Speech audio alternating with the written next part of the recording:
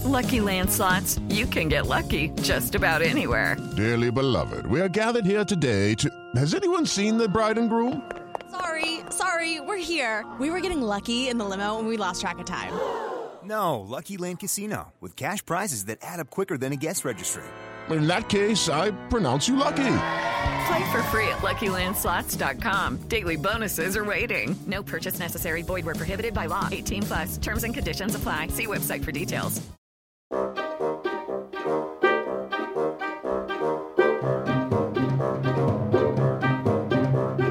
Welcome to Screen Talk, IndieWire's weekly podcast. I'm Eric Cohn, the deputy editor and chief critic, joined as always by Ann Thompson, our editor-at-large, and we survived the Cannes Film Festival. This was my 10th, this was your, zillionth, but somehow, each time, it feels like we've been run over by a truck by the end, and somehow we're still standing with a lot left to talk about, because this is a festival that you can never be fully prepared for. Something throws a monkey wrench into the whole rhythm of seeing movies every day, trying to keep tab on the big stories. I don't know exactly what it was. It felt like every day something was happening that kind of surprised us in the sense that, things didn't exactly go the way that we expected them to, from the big players, the companies we expected to hit big, to what won the Palme d'Or.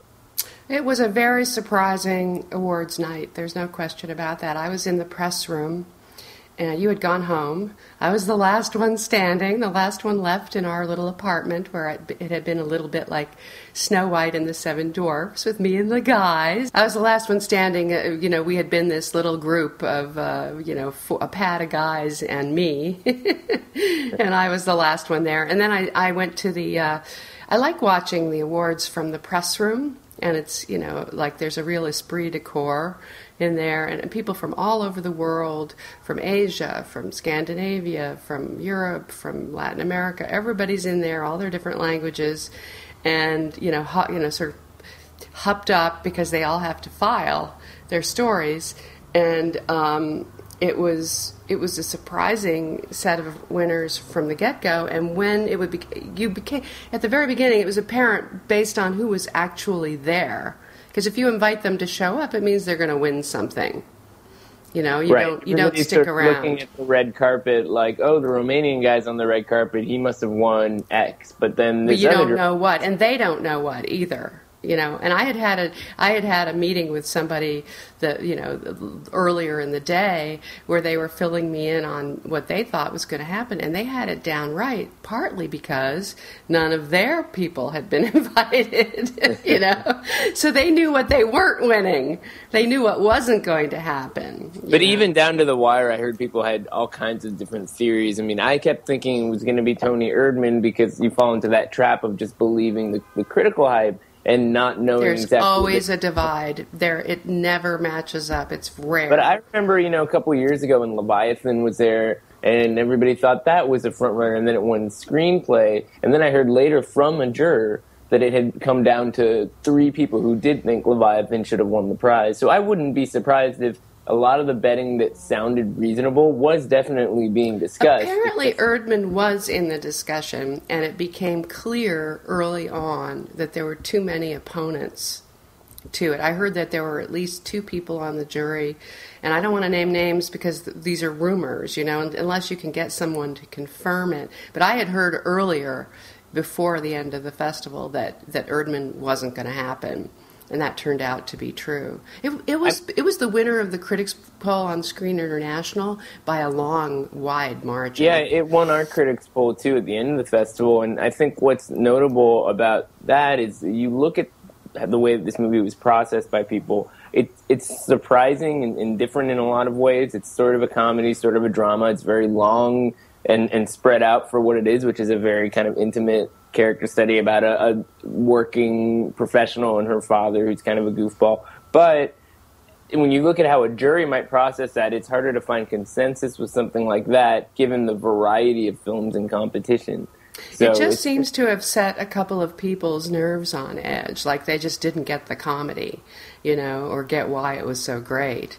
And so it just fell by the wayside. I mean, apparently it was really heatedly everything, according to George Miller at the post-awards press conference for the jury, it sounded like, even on the red carpet, Mads Mikkelsen said it was a very difficult proceeding. And if you think about it, there were some pretty strong personalities, and you could see who were the big spokespeople who sort of spoke up. You could see that it was obvious that Donald Sutherland fought to the death for Xavier Dolan, his fellow countryman from Canada. It was, who got such a big prize, the second prize for a movie that was, literally, when that was announced, the whole press room booed. Yeah, the press really lost it on Xavier Dolan this year. I was actually kind of surprised, and I'll tell you why. Not because this movie is great. I don't think it's great. I do think on a lot of levels it's his weakest film. I didn't think it was as atrocious as a lot of people said. I thought it was sort of shrill. It is shrill, and it's an unpleasant sit because he puts you in this sort of prison. He puts you in this trap and makes you suffer with this family. But the skill is there. He actually does a good job with it. There's something there. I mean, it's a categorically different experience than, say, that awful Sean Penn movie, right? So what I found sort of striking about that was that, Xavier Dolan is a filmmaker who I think is definitely on a track worth taking note of. And if the jury responded to this movie in a particular kind of way, I don't find that to be the atrocity. It was like outrage culture boiled down to its essence, with all this canned press just getting mad about this particular award in relation to the larger scheme of things, which is that it's not like he took that award away from so many other people who needed that slot. Andrea Arnold still got a jury prize. Yes, but I'm annoyed. Why is Andrea Arnold getting this sort of consolation prize year after year after year? She's gotten this quote-unquote jury prize, special jury prize, 3 times in a row. Isn't she allowed to move up? Do you just give the woman the smallest prize? I think here's the thing. It's not like all of these juries conspired over the course of years to put her in pattern. Place. But the pattern here, I think, is this: that it's the process through which a jury at this major film festival makes their decisions does not reward movies that take the biggest risks in most cases. It just doesn't. Son of Saul didn't win the Palme d'Or last year. Deepon won the Palme d'Or. Deepon was not as risky and sort of boundary pushing. I would argue with you that Deepon took a lot of different chances, and it was a surprise again. And I'll argue why Deepon ended up winning. It ended up winning because it touched people's emotions, and they were respecting the craft and the filmmaking and the originality involved. And what I would also argue is that in this case, the reason that these movies did as well as they did at the top of the awards chain, that is I, Daniel Blake from Ken Loach and Xavier Dolan's film, is that they touched people's emotions. And there are a lot of actors on that jury. I don't think that they are as risky as something like an Andrea Arnold film. Those are movies Dolan's film is pretty risky. But our Andrea Arnold's film asks a lot more of you. It asks you to be part of this, almost non-narrative 2.5-hour road trip odyssey that was shot mostly with non-professional actors in this, Academy ratio in a very kind of like loopy, organic way. It's almost like a music video in parts. I loved it. It was one of my favorite movies. It's a good movie. It's a very good movie. And it's unlike any other movie and should be rewarded for that. But you're right. To reach consensus with an entire group of 9 people would be difficult. Right. So I think it's sort of like the Andrea Arnold slot is as far as that kind of filmmaking can go. It's annoying, but I'd love to see the jury take risks. When Tim Burton rewarded a Pitchapong Weerasethakul for Uncle Boonmee, that was great, because that was the last time I remember a Palme d'Or going to a movie that really was unlike anything people had seen before, and it made a difference for that movie in terms of it elevating its profile and that filmmaker's profile. I would say that the one prize that will elevate a film here, as that one did, and I agree, and I love it when you pronounce his name. It always gives me a chill. But basically, the thing here is that I, Daniel Blake, which wasn't that well liked by the critics, which it was like a 58 or something on Metacritic, which isn't as good as being in the 60s or the 70s or the 80s. Erdmann was in the 80s, Yeah. So basically, you end up that movie, which Sundance Selects will take out, will have and they picked it up at Cannes, will have a much better profile now, and they can put Palme d'Or winner on the ads. great. So 79-year-old Ken Loach doing what he does, a very intimate little character study. It just feels sort of like a wasted award in some level. I disagree with you completely. I really liked this movie. It brought me to wrenching tears. I think people wrestling with the health system in their given countries, that's a universal problem. There's a large aging populace. We can all relate to this. We've all, whether it's that section of Wild Tales where the guy gets so upset with the police people who are constantly booting his car, and towing his car, and he ends up blowing up things. People can relate to that. They can relate to the way that the system grinds you down and can even negatively impact your well-being. So in this case, I think the award was well deserved. Well, I guess the challenge maybe it's his best film in years. Maybe it's his pinnacle. It is his best film in years. I mean, I think maybe in 10 years since his last Palme d'Or, When the Chicks of Barley, which had a much bigger scope. I like Daniel Blake. I'm not saying it's a bad movie per se. I don't see much originality. I don't see risk taking. I don't see great art. I do not think that film directors should be penalized for doing what they want to do the way they want to do it, even if it's consistent over the years. And this is a pattern where critics are thinking in terms of what they can write about as opposed to what they see in front of their face. I didn't leave that movie feeling energized by the work of art that I'd experienced. I relate to the emotions of the movie on a certain level. I get that. I think it's a very mannered piece of filmmaking. Mannered? And I do think I don't get that at all. It's very naturalistic. Exactly. No, I mean, what I mean by that is that it's a contained piece of filmmaking. There's nothing that shocks you or surprises you. It's kind of it's sweet. It's melancholic. It has a bit of inevitability about it, where you actually see where it's going to go if you were going to criticize it on any level. But it does feel organic that that's where it has to go, and it works. It's satisfying in that way. Yeah, and all the actors are amazing in it. The woman is amazing too. I would agree the performances are fine. I would have loved to see something like American Honey get that Cannes boost, or another movie like even Toni Erdmann, which I realize is a harder sell for people. These were the women directed movies in competition of the three going in that we knew were there. That wound up being some of the best movies at the festival. And I started to prepare a story that was going to be all about how well the women did at Cannes, which I eventually wrote on another day, but it wasn't the story of the awards. The awards did not go that way. So, I mean, the other thing that's worth looking at in that sense is that Cannes is such an overwhelming experience in which, for those of us who were there 10 days, it seems like these movies basically are blockbusters. So that this has somehow supplanted the blockbuster-obsessed world that we live in. We come back and X-Men Apocalypse is a big movie. Reality bites. Yeah, but I mean, when you think about it, it really is a kind of fantasy because most of these movies don't have a shot in the U.S., at least in terms of large-scale releases or making much money.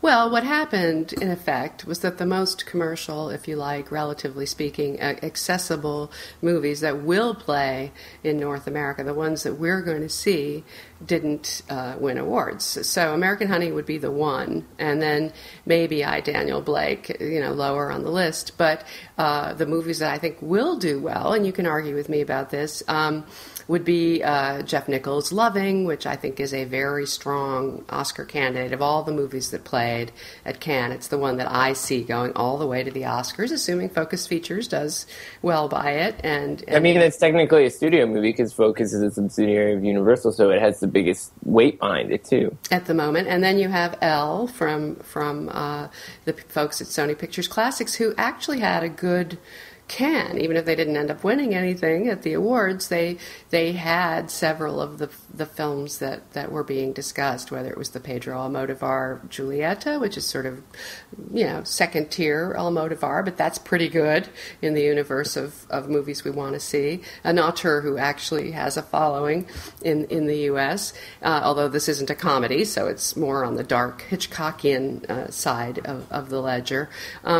But they also, this Paul Verhoeven's movie went over way better than I thought it would at the end of the festival. I thought it was going to be this controversial rape movie, and people ended up really embracing it because Isabelle Huppert is so goddamn good in it. She's really good, and Verhoeven has a way of making his subversiveness fun, I think, to a certain degree. I mean, it's a Hitchcockian thriller of sorts that's also got this feminist slant.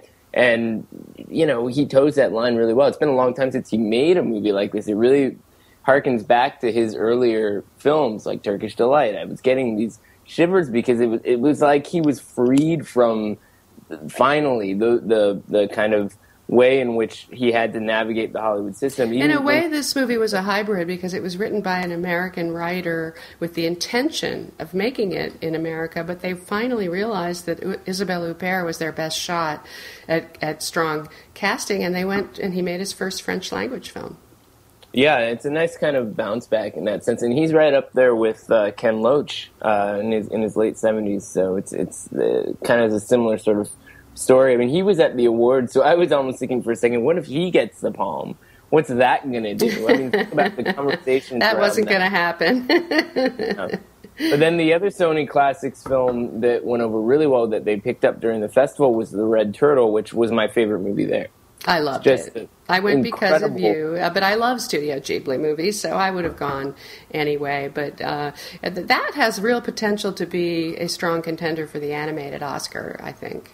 And, it's not just Studio Ghibli, it's Michael Dudok DeWitt, who is, has basically been kind of working with them to get this together for a while, but he's from the Netherlands and has had his own kind of career trajectory making short films for years and years. He won an Oscar for one of them. Yeah, he won an Oscar like 15 years ago for Father and Daughter. And this one is very much his style, wordless dialogue, very simplistic and yet at the same time quite profound. And that's also super commercial because it plays to different kinds of ages, different nationalities. You don't need the subtitles. And I mean, what's great about it is that I found that there was so much that was accomplished here, and yet it wasn't stepping beyond the boundaries of what the material was. This kind of storybook elegance about a man on basically an island castaway. It goes through different stages of life, and it becomes this kind of profound allegory. It's carried along by the art and the animation. And it's virtually dialogue-free. I mean, it could play in any country with utter simplicity and understanding. So I guess this is a pretty unique question in the sense that every now and then these kinds of movies slip into the animated feature category in the Oscar race, but if there's a Pixar movie or some other kind of Disney movie, it tends to kind of throw its weight around and beat it out. It's not clear if there's something like that this year. The Miyazaki film, he's won in the past, and so Studio Ghibli has been represented over the years in that category, and Sony handled a movie called The Triplets of Belleville, which was a French animated film. So there's room for other candidates in there. Yeah, so I guess it's going to be a little while before we get a better sense for how that's it was surprising that G-Kids didn't get it, because they usually get those films, and it was also surprising that it wasn't in competition, because there were at least 3 movies which I think most critics agreed didn't belong in the competition, and some films that we saw in other categories that totally belonged there. I would have put Neruda in there, which was in Director's Fortnight. You could argue for this film. Did you see any others that you thought would have easily replaced the Dolan or the Sean Penn?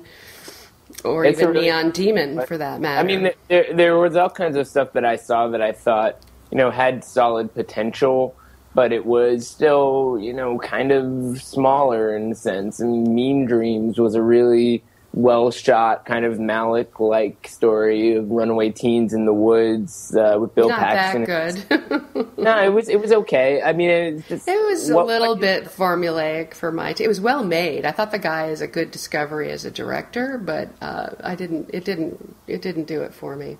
I mean, I'll tell you the thing about the competition versus non-competition, I don't think it's necessarily in an ideal world that every competition film needs to be a masterpiece. It's more like, what is this movie doing that is going to work well for this grand statement on where cinema is today? In an ideal world, I think that's what the Cannes competition should do.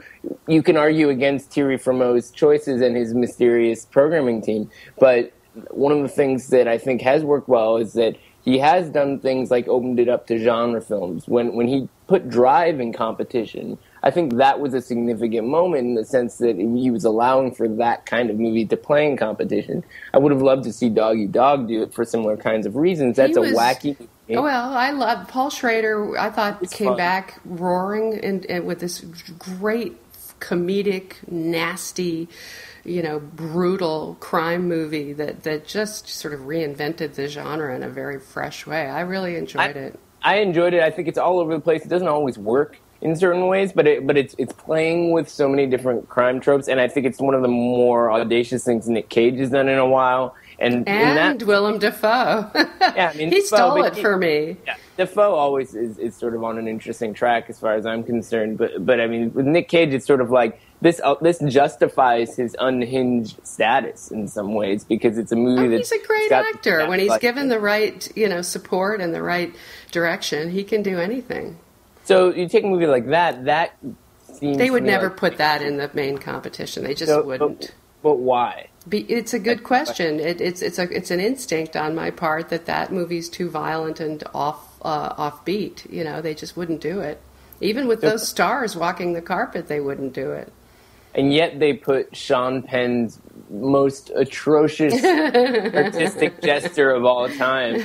I almost felt bad, not because that movie didn't deserve to be ripped to shreds, but because it felt like he was writing a Valentine and everybody came across it and was just pointing and making fun of him. It's such a stupid, fragile little movie about the kind of activism that he's known for finding its way into his art in some ways. Well, that may be what went wrong. And the other question is, did Frémaux do his friend any favors putting him in the competition? I think it went against him in a very negative way, and he should have been in another section.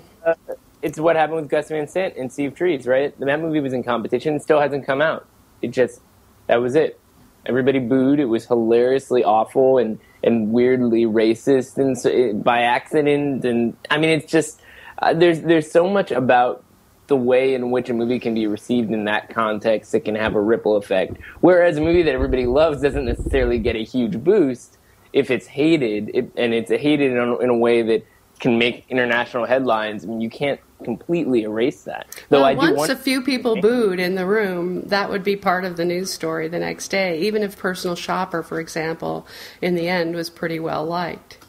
Well, what I liked about and that... won a prize, co-director. I mean, with Personal Shopper, it's a fascinating contrast right there, because you have the Sean Penn thing. I mean, people were laughing by the opening frame, which basically had this dramatic statement about a man and a woman, and then the war in Sudan. It's like, come on, dude. And that was just over from the movie before we saw a single image. Whereas the Kristen Stewart thing, a good portion of us in the room were going with this movie. And then some people booed. Somebody told me their theory was that they were just booing the ending. Who knows the exact thing, because it's like sheep, basically. One person starts and everybody else follows, and the acoustics make it hard to tell how many people are doing it. But then a lot of people rallied in support of the movie. It's not a movie that invites you in the most obvious way. You do have to work with it. And so I think the conversation around that movie should make people more excited to see it anyway, and they can capitalize on that.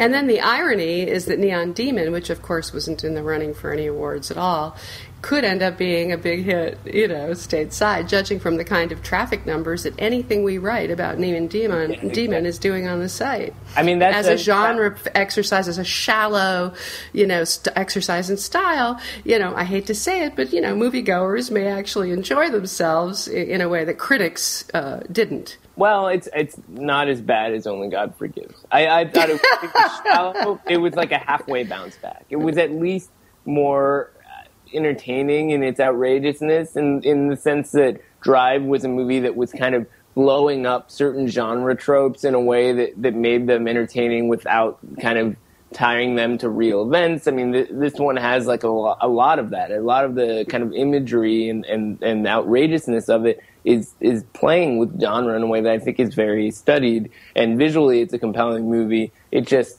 doesn't always quite congeal into something that's satisfying as a whole. Yeah, make that, well. Yeah, but it's not a movie for you, Anne.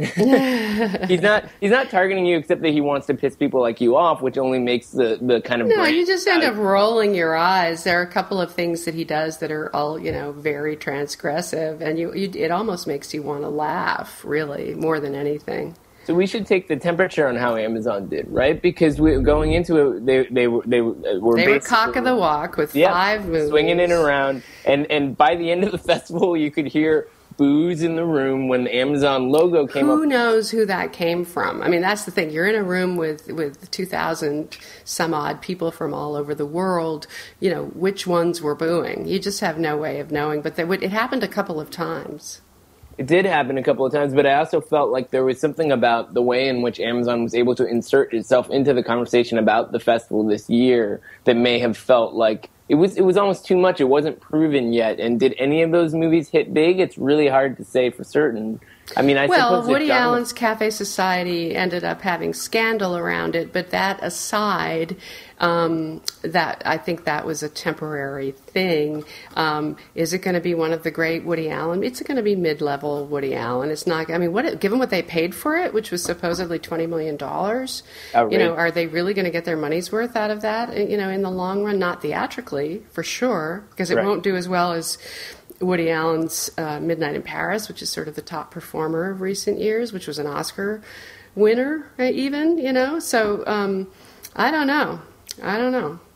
So that movie, who knows? Maybe it'll do okay in a couple of weeks when it comes out, and then you have something like Patterson, which everybody loved, but it won't be a big box office thing. Small movie, yeah, it's a very small movie. It's good for their street cred, right? And it's good for Adam Driver. He's sort of a breakout in this one. And then they had this Jarmusch documentary, which was, I thought, a total, discardable kind of fanboy thing that could have been included in a box set of Iggy Pop albums. I mean, it was just not a great piece of filmmaking. So I wouldn't even count that. I mean, barely ranks as far as Amazon's presence at Cannes. Watching Iggy Pop pose for the photographers was worth everything. It was fab. It was so much fun to watch. He's just such a showman. It was fun to watch him. Yeah, so then that brings us to Neon Demon, which is probably their best bet at this. They're going to make some money on that one. And in each of these cases, they are basically working with other companies. In Neon Demon's case, it seems that they're working with Broad Green, which I don't understand, because it's not like they're known for how to handle horror films. But this is a company. But I think it'll be supervised by Amazon. Yeah, but this is a company that has scale. They have money. They have a team of 50, 60 people. So, this brings up the whole issue of Amazon farming out all of their theatrical releases to a wide range of different companies. Now, they're either trying them out to see which ones they really like working with, or they simply have too many movies to go to any one distributor, or they need to build up their own distribution apparatus and do it properly themselves.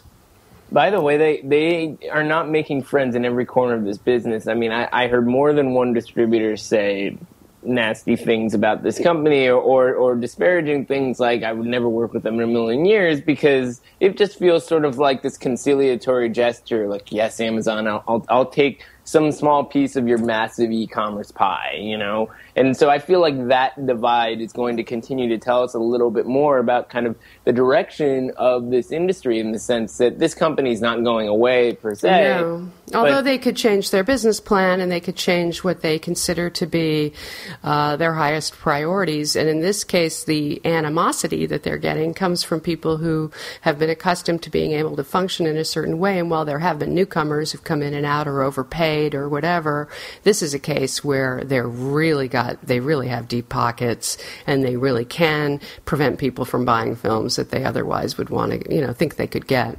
And by the way, on the prestige front, it's not like any of the movies they had at Cannes this year are Oscar contenders. That one they spent $10 million for back at Sundance, which was Manchester by the Sea from Kenneth Lonergan. It's got a shot at some stuff.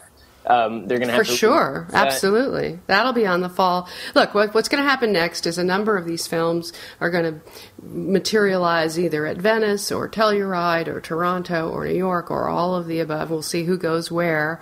They'll settle into their slots. They'll get their marketing apparatus pushing the people forward who they think are going to be contenders, and then we'll see where the chips fall. So outside of all that stuff, Oscar season is still kind of open-ended, right? I mean, we didn't see a ton of movies outside of Loving that seem like they're going to be heavy hitters this fall. No, I mean, I'm curious to see what happens to a movie that was in Berlin called Things to Come, which could be the 45 years of this year, with a performance, which I haven't seen yet, by Isabelle Huppert, which apparently rivals the one she gives in Elle. I mean, as much as I love her performance in Elle, you do have to admit that Elle doesn't look like an Oscar contender. I mean, it just is as far as being as much of a genre exercise as it is. It's almost a question of how, which film does France submit? We don't know that yet.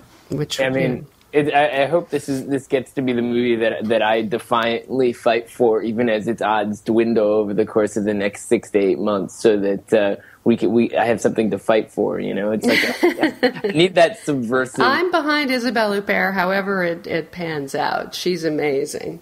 So I love that we can talk about all this stuff for a half an hour and not even acknowledge the movies that are actually opening for this long Memorial Day weekend: X-Men Apocalypse and Alice Through the Looking Glass. Well, we can fairly say that the former will trounce the latter, and they both haven't gotten the best reviews. Right. People should just split the difference and go see Athena Rachel Tansgari's Chevalier, which we both saw in Locarno last summer. Such a good movie. Finally coming out. Great Greek filmmaker who has also been around the U.S. scene for a number of years and has influence in that sense.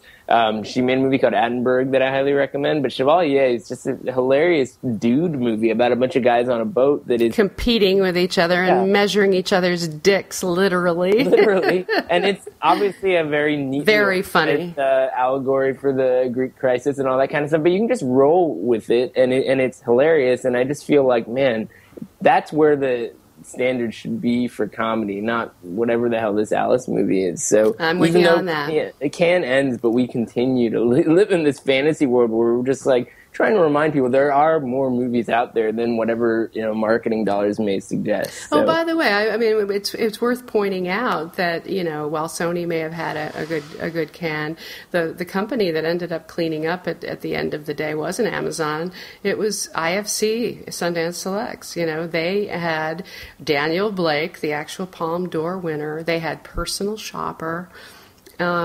And they also had the Manju Graduation, and they won. And didn't they win the Palme d'Or last year as well? Yeah, for Deepon, yeah, exactly.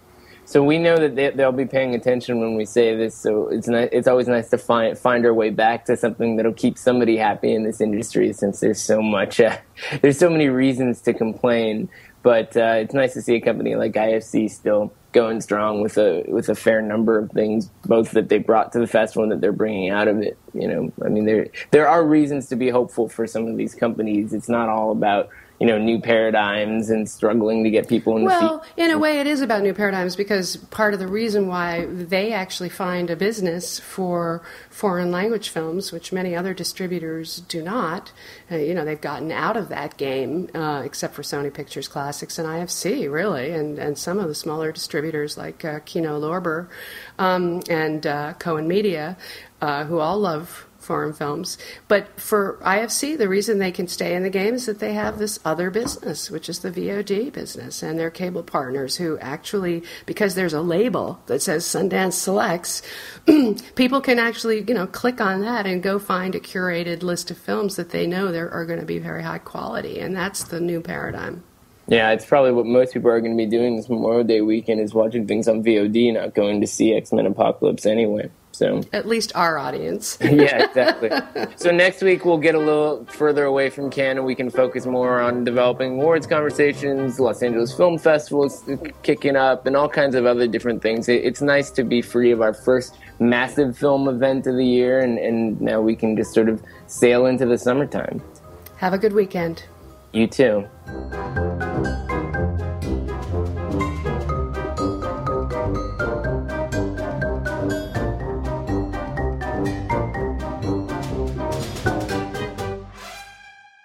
Hello, it is Ryan, and we could all use an extra bright spot in our day, couldn't we? Just to make up for things like sitting in traffic, doing the dishes, counting your steps, you know, all the mundane stuff. That is why I'm such a big fan of Chumba Casino. Chumba Casino has all your favorite social casino-style games that you can play for free anytime, anywhere with daily bonuses. That should brighten your day a little.